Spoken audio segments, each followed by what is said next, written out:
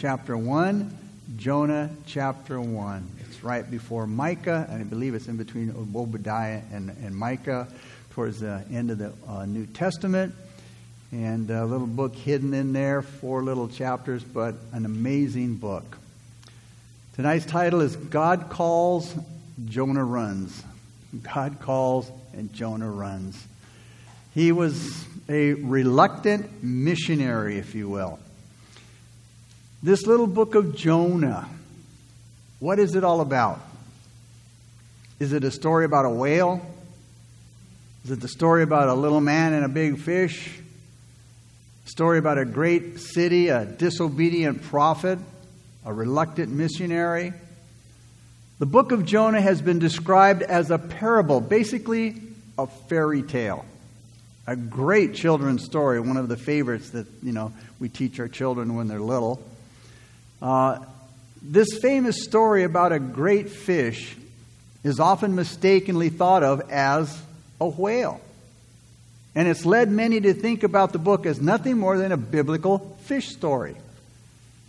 And it's a mistake that's based partly on the difficulty some readers have in accepting that this was a miraculous thing that God did. They have trouble accepting that this is the miraculous nature of the storyline in the book of Jonah.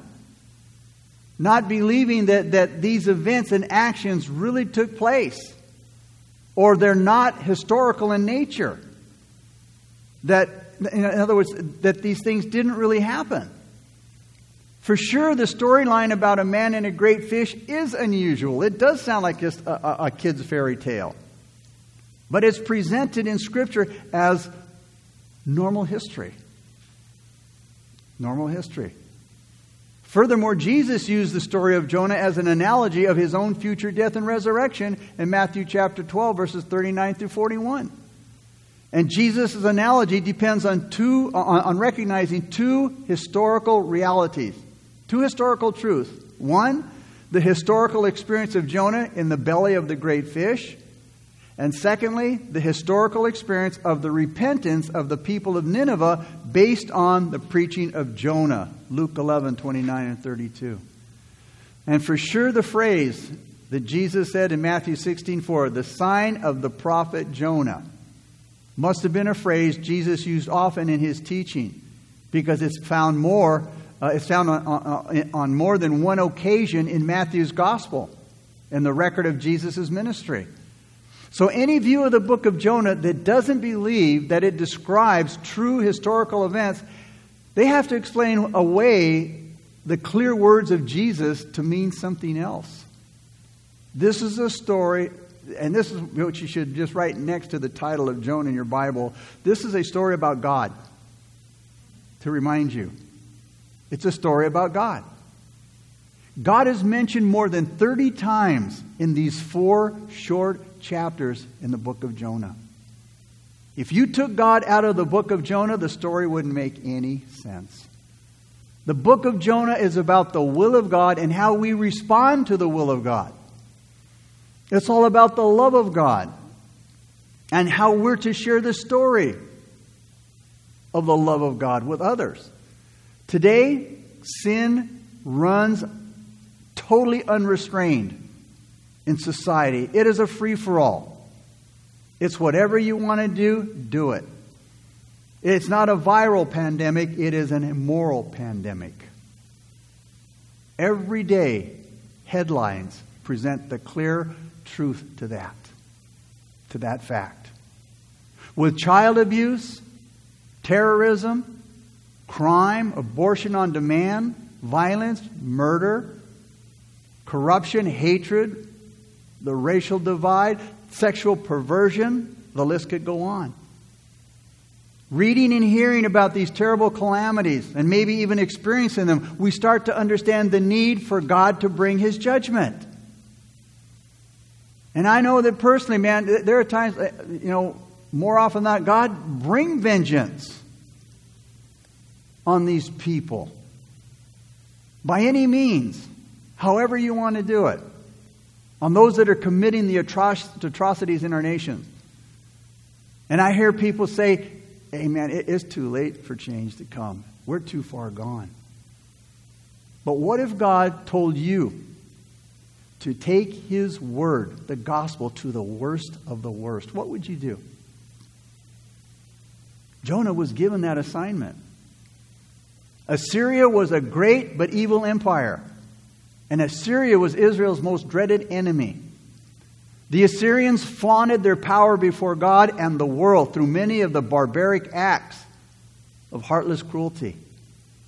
And so when Jonah heard God tell him to go to Assyria and call the people to repentance, he ran the opposite way. He said, I'm not going there. The book of Jonah tells the story of this prophet running away and how God stopped him and turned him around. But it's a lot more than a story about a man and a great fish. Jonah's story is an overwhelming example of God's mercy and grace. Nobody deserved God's favor less than the people of Nineveh, which was Assyria's capital. And Jonah knew this. But Jonah also knew that God would forgive these people and God would bless them if they would turn from their sin and worship Him.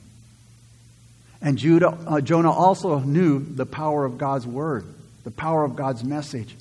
That even through his weak preaching, they would respond to God's word and they would be spared God's judgment. Because you see, it's not the preacher, but it's what he's preaching.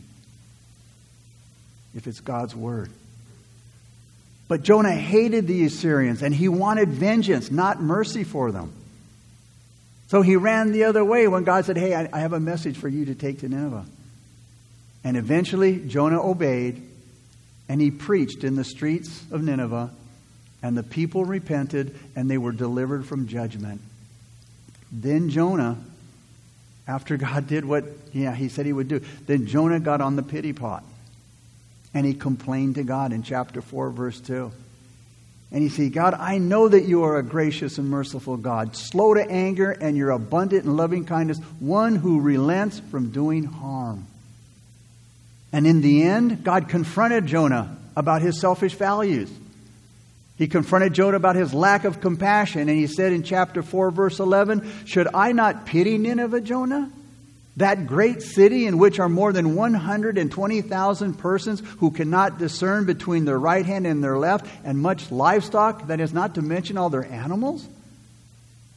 So as we study Jonah, see the full picture of God's love and compassion and realize that there's not one human being that is beyond redemption. There's not one person, no matter what they've done, that God will not spare, that God will not save if they turn to Him and if they repent of their sins. Let's begin now with verse 1. By the way, we're just going to cover verse 1 and 2 tonight. Let's look at verse 1, Jonah chapter 1. It says, now the word of the Lord came to Jonah, the son of Amittai, saying, the word of the Lord came to Jonah. Now these words establish the fact of where the source of the message to Jonah came from. Jonah wasn't hearing strange voices. Somebody didn't come to give Jonah this message. God was the source of the message. It came from God to Jonah. The source of Jonah's assignment was God's word. God's word will tell all men their duty, what they're called to do, what they're here to do. The word of God is the basic source of our God-given duty because, as the book of Jonah shows us, it's the prerequisite for finding out what our duty is. And a lot of people say, hey, I don't know what my purpose is here on earth. I don't know why I was born, what my purpose is for being here. Read the word of God, and God will speak to you.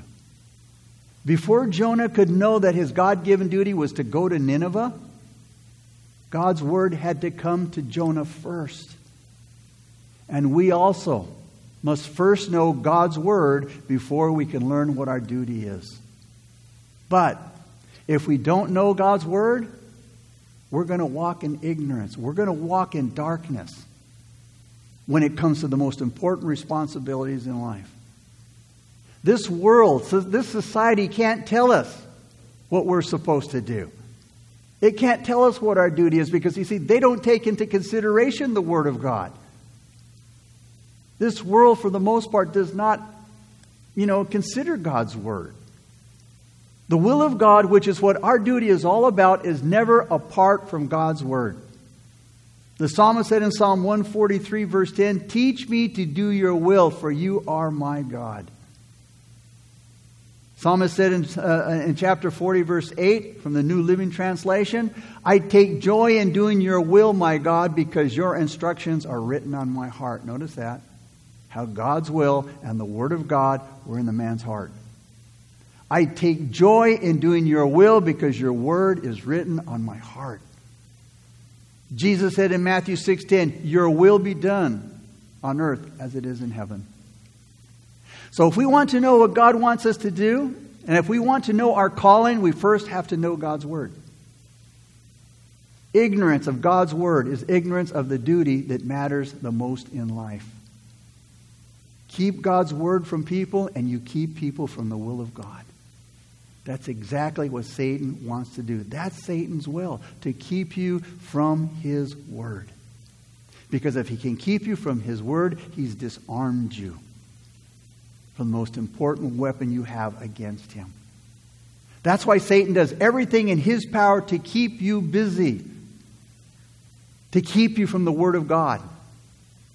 Because again, it's your greatest weapon against the devil. Paul said the sword of the Spirit, which is the Word of God.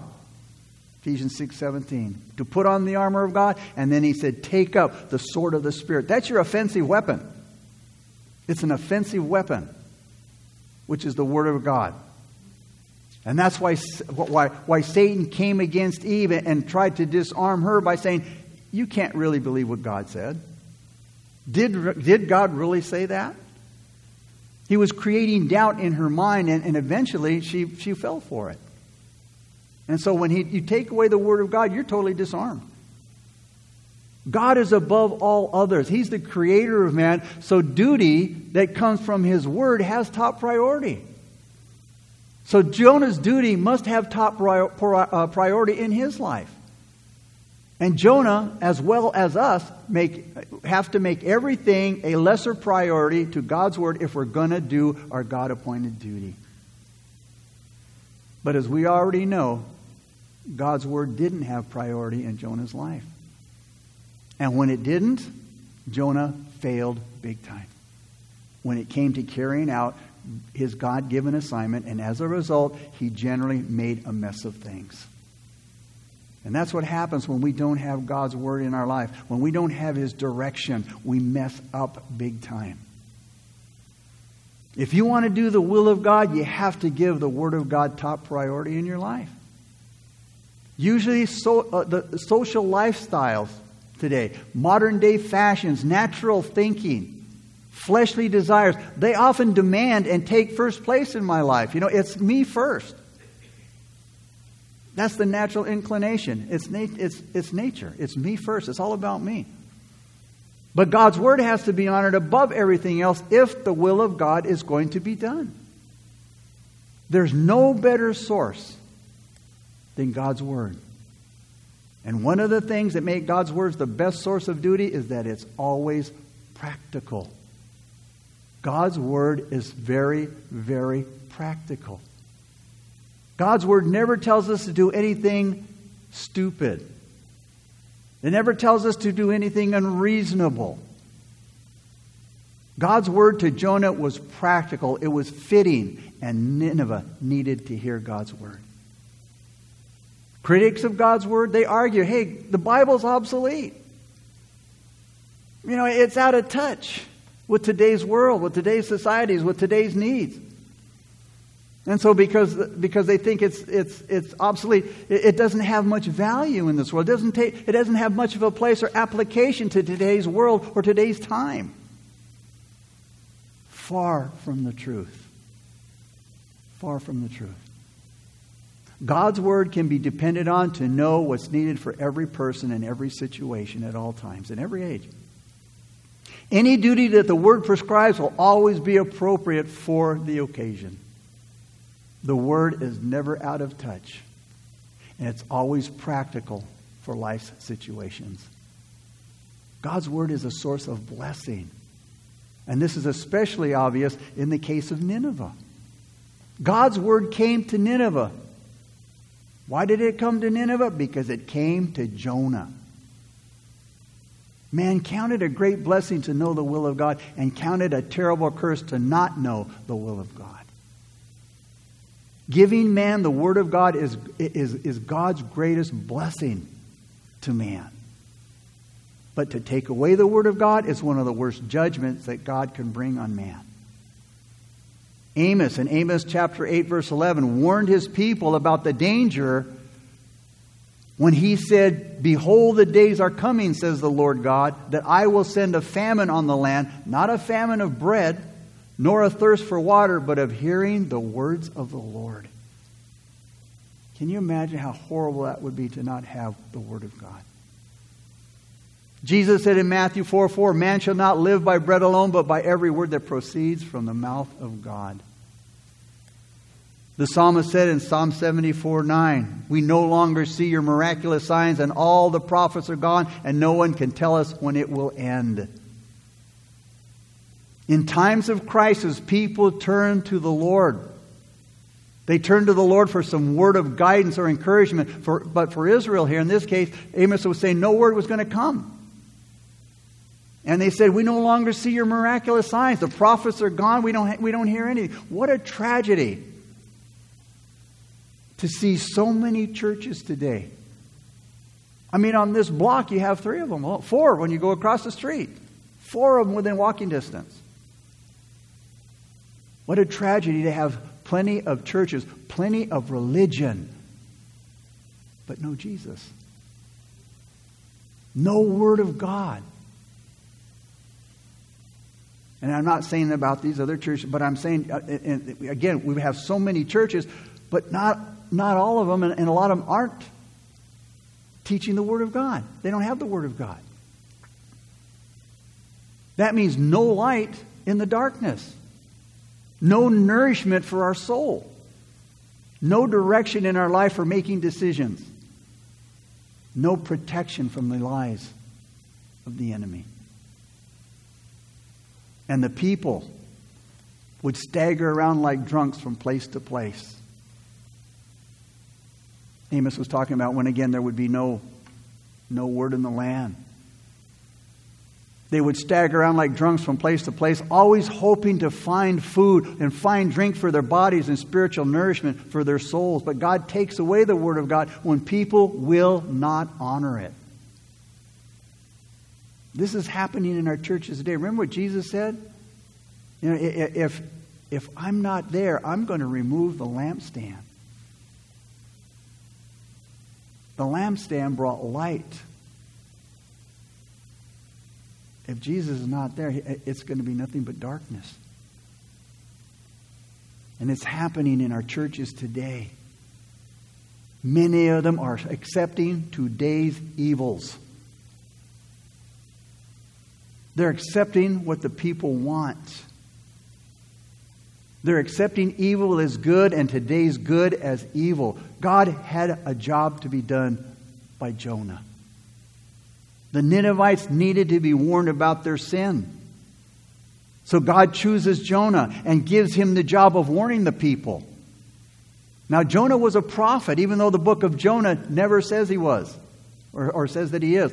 But it does in 2 Kings chapter 14, verse 25. And it's the only Old Testament reference where Jonah is mentioned. Listen to 2 Kings 14:25. It says, "He," speaking of Jonah, "restored the territory of Israel from the entrance of Hamath to the sea of the Arabah, according to the word of the Lord God of Israel, which he had spoken through his servant Jonah, the son of Amittai, the prophet, who was from Gath-hepher." But did you notice? It says that God spoke through his servant Jonah, the prophet. Notice the importance of the words there. First, he was called a servant. You see, before you can become a prophet or whatever else calls you to be, you first have to be a servant. Because if you're not willing to be a servant, you won't be a true prophet. Because you see, servant speaks of sacrifice. A servant speaks of work and humility. Prophet speaks of a position, privilege, and status. A lot of people in church, they want to be prophets first, but they don't want to be servants. Jesus said in Matthew 20:16, many are called for service, but few are chosen. Why? They don't want to be servants. God calls many people to serve, but few are chosen, because only a few show the willingness to be a servant. The assignment that God gave Jonah gave him a wonderful chance to preach to thousands and to win them to the Lord Jesus, but he almost missed that opportunity.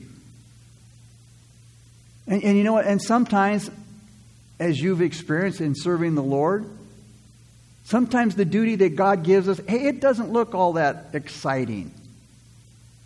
And many times it usually looks boring. And many times it's inconvenient. Of all the times I have to serve tonight, many times it's not that pleasant. But don't ignore that. Don't ignore that duty, because in that duty is where opportunity comes. Are we willing to serve in the most difficult times, the most difficult places, the most unpleasant things? Are we willing to serve Him when those opportunities come? And many times people complain about, oh, and I don't have the opportunities to serve the Lord. You know, or I don't have opportunities in life. Your duty may not seem to be as special as Jonah's was. Like going to Nineveh. It might be what seems to be an unthinkable assignment instead. But again, don't belittle, don't ignore the amount of opportunities that might be involved in a small but yet not so exciting work. And I think of a great illustration in 1 Samuel chapter 9. I think of the anointing of Saul, how it came about. I would encourage you to read 1 Samuel 9 slowly and just watch how the events unfolded for Saul in some, what I would think would be a horrible assignment. Saul's father, Kish, lost some donkeys. So what does Saul's father do? He calls Saul. He says, hey, Saul. He says, I want you to take one of our servants and I want you to go look for the donkeys. Can you imagine having to go look for some dumb donkeys? I could being taking it like me, I said, oh man, I don't want to go looking for a bunch of donkeys. It says that Saul and the servant went through the mountains of Ephraim, through the land of Shalisha, but couldn't find them. It says they passed through the land of Shalim, they weren't there. They passed through the land of the Benjamites, but they didn't find them there. Then they went to the land of Zuph. They went all over the place. They were gone for a while looking for these donkeys. And then Saul said to his servant, you know what? Let's go home. My father's probably more worried about us now than he is the donkeys. But then the servant said, hey, wait a minute, Saul. There's a man of God in this city. And he's an honorable man. Everything he says comes to pass. Why don't we go see him? Maybe he can show us the way that we should go. So Saul said to his servant, hey, you know what? That's a good idea. Let's go. So they went to the city where the man of God was supposed to be. And as they went up the hill, again, notice the sequence of events that are taking place. These aren't coincidences. This isn't a stroke of good luck. God is setting everything in place for Saul to eventually be anointed the king of Israel. How did it start out? Looking for some donkeys. Think about it. Don't take the little tasks that look so menial to think, what kind of outcome is this going to have? It says, as they went up to the hill, they went up the hill to the city, looking for this man that's supposed to be there. They met some young women drawing water. They said to the young women, is the seer here? Speaking of Samuel, the prophet. They said, why, yes, he is. Look, he's right there ahead of you. What a coincidence. We just happen to go to the city. We happen to walk up the hill. And there's the guy that we're looking for. And they said, hurry up, because this is the day that he comes to the city. Well, again, another coincidence. This is the day he happened to come to the city for a sacrifice. They said, as soon as you come into the city, you'll find him there before he goes up to the high place to eat. It says, so they went up to the city, and as they were coming into the city, there was Samuel. What a coincidence. And they were coming toward him on his way up to where he was going. He could have walked the other way. Nope. They were walking towards Saul and his servant. And then the Lord told Samuel the day before, hey, there's this guy coming to town. Tomorrow about this time, he says, I will send you a man. Notice, God said, I will send you a man. All of these things were done by the Lord. He arranged all of these things. All starting out by going and looking for some donkeys. He said, I'll send you a man from the land of Benjamin, and you shall anoint him commander over my people Israel, that he may save my people from the hand of the Philistines. And it goes on to say, when Samuel saw Saul, the Lord said to him, there he is, Samuel. That's the guy. That's the man I told you about. This is the one who shall reign over my people. What a beautiful story. Again, started out by looking for some donkeys. Running into all these people that God had placed in order for Saul to come to that place where God's going to use him in a mighty way, or wants to use them in a mighty way. You see, the point is, do your duty well, whatever it might be. Again, it could be looking for donkeys. But when God is in it, know that God isn't using you in a useless way. God has a purpose for everything that he does. Do your duty well, because the better you do your duty, the greater your opportunities will be. You know, God wants to give us responsibilities, but he wants to see if we're going to take the little things that he gives us and do them well. He says, I'll make you responsible over the big things if you're responsible for the little things that I give you in life. Because if you're not going to do the little things well, I really doubt that you're going to do the big things well. Now, let's break down God's command here in verses 1 and 2. First of all, remember that our duty is God's command. Jonah's duty was clearly stated by God. Notice again in verse 1, it says, now the word of the Lord came to Jonah the son of Amittai, saying, arise, go to Nineveh, that great city, and cry out against it, for their wickedness has come up before me.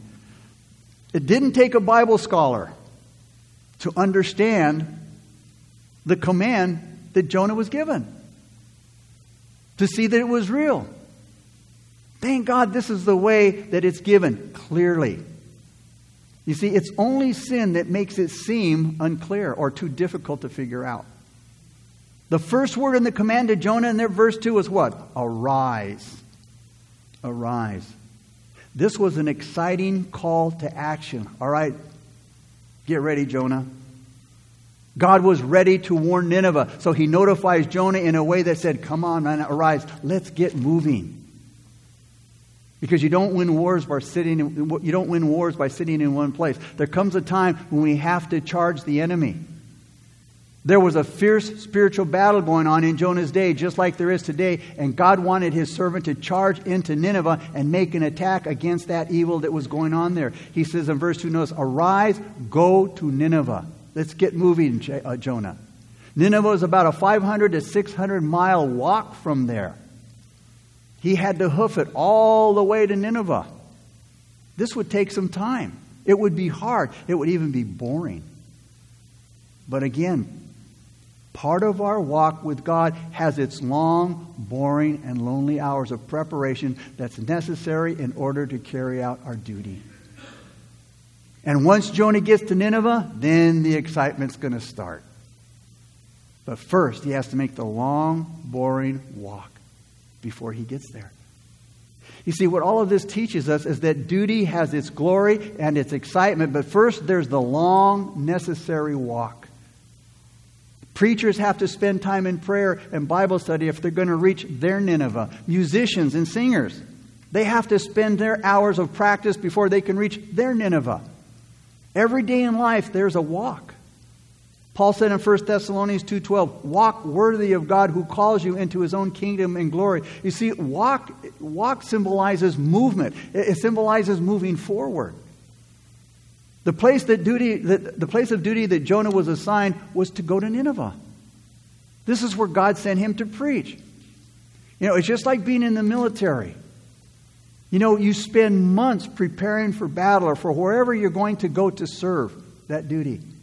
Once you've been trained, then you receive your orders to go wherever it is you're going to serve. God called Nineveh a great city. And it was a great city in a lot of ways. It was great in size. It covered a big area. Archaeologists say that it was about 350 square miles. Nineveh had a large population. Chapter 4, verse 11 says, Nineveh had more than 120,000 persons who could not discern between their right hand and their left hand. Now, the words that say who could not tell their right hand from their left hand, this may refer to young children, in which case the population of Nineveh and its surroundings may have been, as some commentators say, 600,000. Other commentators suggest that these 120,000 were adults who were as undisciplined or undiscerning as children. Therefore, it's picturing their spiritual and moral condition without God. We know God for sure has a special concern for children.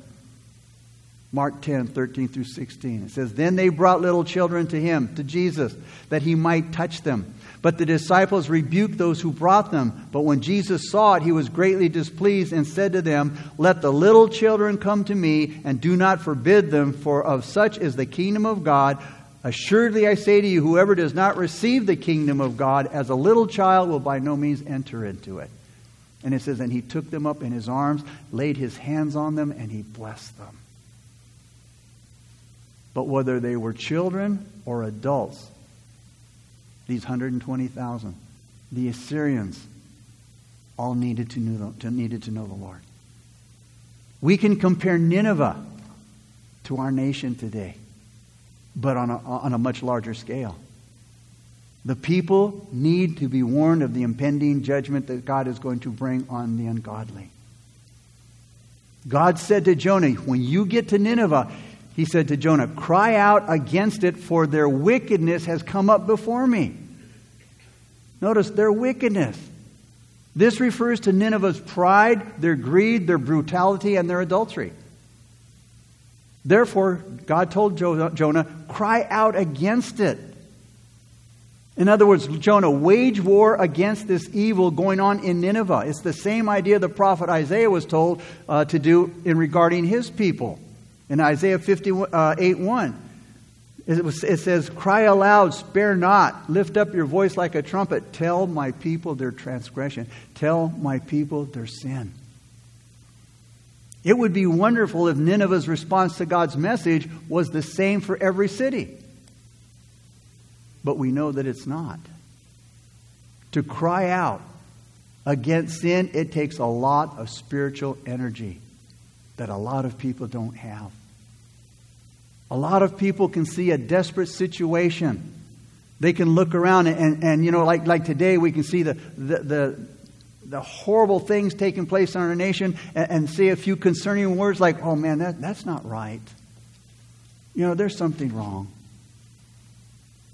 But not do anything about it. It takes crying out against evil. Sin will never be opposed victoriously until we really get upset about it. That is, upset enough to take a stand against the things happening in our world today. To cry out strongly against those things. To cry out convincingly, passionately, and uncompromisingly, and take action. And we have a chance to hopefully turn things around, even with this election on Tuesday. And if we don't, it could be even more devastating to us. Let me read this I read in the article in the news the other night. This is just one of the things that we see taking place. It says, an elite school in Washington, D.C. announced to preschoolers, that a male teacher is about to give birth. The teacher is transgender. The school called the pregnancy unusual. The River School sent a letter to parents alerting them that the male teacher's belly was already growing. For kids who may have associations with pregnancy and a certain gender, that is, only girls and moms can have babies, Tristan uses the language of some boys have bodies that can have babies, and I have that kind of body that can have a baby. Isn't that cool? How many heard that? Not one person heard that? Okay, my point is, man, if we're not staying up on things, we don't understand why we have a responsibility to vote on these things. And then when they take place and we hear about what's happening to our kids and our grandkids and these preschoolers, we go, what in the world is going on? People aren't paying attention. That's just one of the things that I read almost every day taking place in the schools. Grooming our children. Feeding them this nonsense. Even God said in Jeremiah chapter 30, verse 6, now let me ask you a question. Do men give birth to babies? God's even, and say, hey, no. The inference is no, they don't.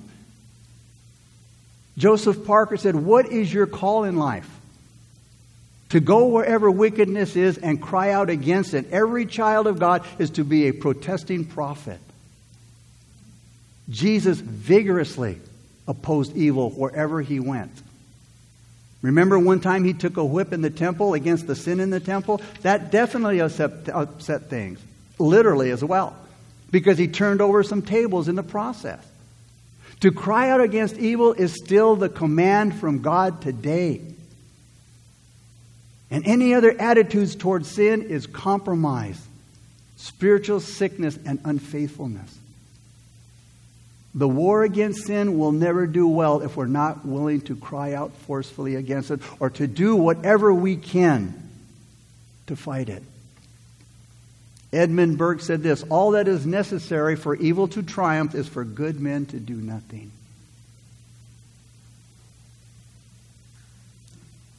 God does a lot to encourage us to do our duty. God gave Jonah a couple of very good reasons to support the duty that God assigned to him. He said, Jonah, I want you to do this because I called you to do this. And secondly, he says, I want you to do this because of their great wickedness.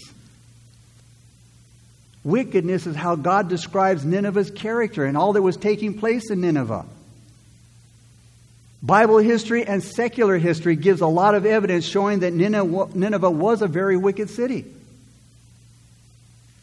There's probably not a better description of Nineveh's evils than what the prophet Nahum said in the book of Nahum.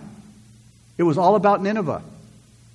Even though it was written sometime after Jonah, secular records have confirmed that the description that Nahum gave about Nineveh will also describe Nineveh in Jonah's day very accurately as well. The sins of Nineveh in Nahum's time were simply the resumed sins that were so common when Jonah was sent to Nineveh. Listen to what Nahum says about Nineveh in Nahum chapter 3, verses 1 through 4 in the New Living Translation. What sorrow awaits Nineveh, the city of murder and lies. She is crammed with wealth and is never without victims. Hear the crack of whips, the rumble of wheels, horses' hooves pound, and chariots clatter wildly. See the flashing swords and the glittering spears as the charioteers charge past. There are countless casualties, heaps of bodies, so many bodies that people stumble over them. All this because Nineveh, the beautiful and faithless city, mistress of deadly charms, enticed the nations with her beauty. She taught them all her magic, enchanting people everywhere. Morally, Nineveh lived in a cesspool of depravity. Spiritually, Nineveh was given over to witchcraft, which always breeds cruel practices. Militarily, Nineveh was very barbaric in the way they treated their enemies. In describing the barbaric military character of the Assyrian, J. Sidlow Baxter quotes Professor Sayce, who said, "The barbarities which followed the capture of a town would be almost incredible were they not the subject of boast in the inscriptions which record them. Pyramids of human heads marked the path of the conqueror. Boys and girls were burnt alive or reserved for a worse fate. Men were impaled, they were flayed alive or skinned alive, they were blinded or deprived of hands and feet or ears and noses." Nineveh's wickedness was definitely great. So much so that when Jonah finally got to Nineveh, the city had only 4 days before God would destroy them if they didn't repent. Jonah's duty was to cry out against it. And Jonah's duty was greatly justified and supported by Nineveh's character. And the character of our land today calls for nothing less. We see the beastly barbarities of abortion today, especially with the Prop 1 on the ballot in California. That is a great wickedness. It is a demonic bill. Also, we see the transitioning of these children through the use of drugs and radical surgery, which is irreversible. Little kids, like these preschoolers, being taught that men can have babies, and you're really a boy trapped in a girl's body, or vice versa, and doing these drugs, these puberty blockers, and transitioning them to transition them from one sex to another. It's what it's saying is that, God made a mistake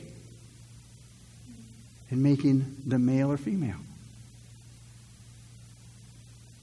That God made a mistake.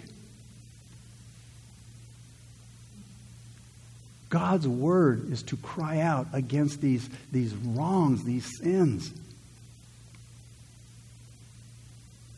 God's words to cry out is the clear and strong suggestion in those words that the character of God cannot tolerate such wickedness. And again, God says we are to hate what He hates, and we're to love what He loves. How can we love the things that He hates? How can we hate the things that He loves? In closing, the Bible tells us that God is holy, holy, holy. And because He's holy, this makes Him super sensitive to sin. Because the more holy the character, the more sensitive to sin. If we can tolerate evil, we're only confessing to a lack of holiness. Naturally, that is the natural man, perverted in his mind and in his heart, they will argue that tolerating sin is just being kind and loving. As the governor, Gavin Newsom, perverted Scripture for abortion, saying, love your neighbor as yourself, in supporting Prop 1. You're loving your neighbor as yourself. What about that child that's destined for abortion? Where's the love for that child? Prop 1, legalizing unrestricted late-term abortions, even on the day of birth. When the mother and the baby are totally healthy. Some will say, hey, it's being open-minded. Yeah, so open-minded their brains have fallen out. What society used to condemn is today nothing more than it's a legitimate variation in lifestyle. It's an alternate lifestyle. We're progressing. We're evolving. We're moving ahead. All of this nonsensical talk to justify the toleration of evil only shows how a lack of holiness perverts love and it messes up the mind. It's what Paul spoke about in Romans chapter 1, verses 25 through 26, when he said, men exchanged the truth of God for the lie, and for this reason God gave them up to vile passions. Jonah couldn't have had any greater support for his cry against his duty than God's holiness. 1 Peter 1:16, Peter said, God said, be holy, for I am holy. Father, Lord, we thank you so much for your word, Lord. Father, it's amazing how much we can glean from just 2 verses of your word, God, which shows us we could never, in a lifetime, even all of eternity, come to the full knowledge of your word, God. For your wisdom is infinite, God. And Lord, we thank you for your word, Lord. Father, help us to cry out, to take a stand, God, against the great wickedness that's all around us today, God. Lord, we pray that you would give people discernment, God. Give them eyes to see where this world is headed, God. Lord, your word says that the God of this world has blinded the people. The God of this world being Satan, the devil, calling evil good and good evil. Father, wake us up. Wake up the church. Wake up the Christian, God. Help us to see, Father, how we can cry out in any means possible, whether it's voting, witnessing, God, whatever it might be, Lord. We know that Lord, that our salvation and our life isn't about a particular party. But Lord, we do have a responsibility to choose and pick the people who lead based on how they see things, God, through godly eyes. To pick men and women, God, who stick close to biblical principles, God. Help us, Lord, because you're the only one who can. So, Lord, we thank you. And it's in Jesus' name we pray. Amen.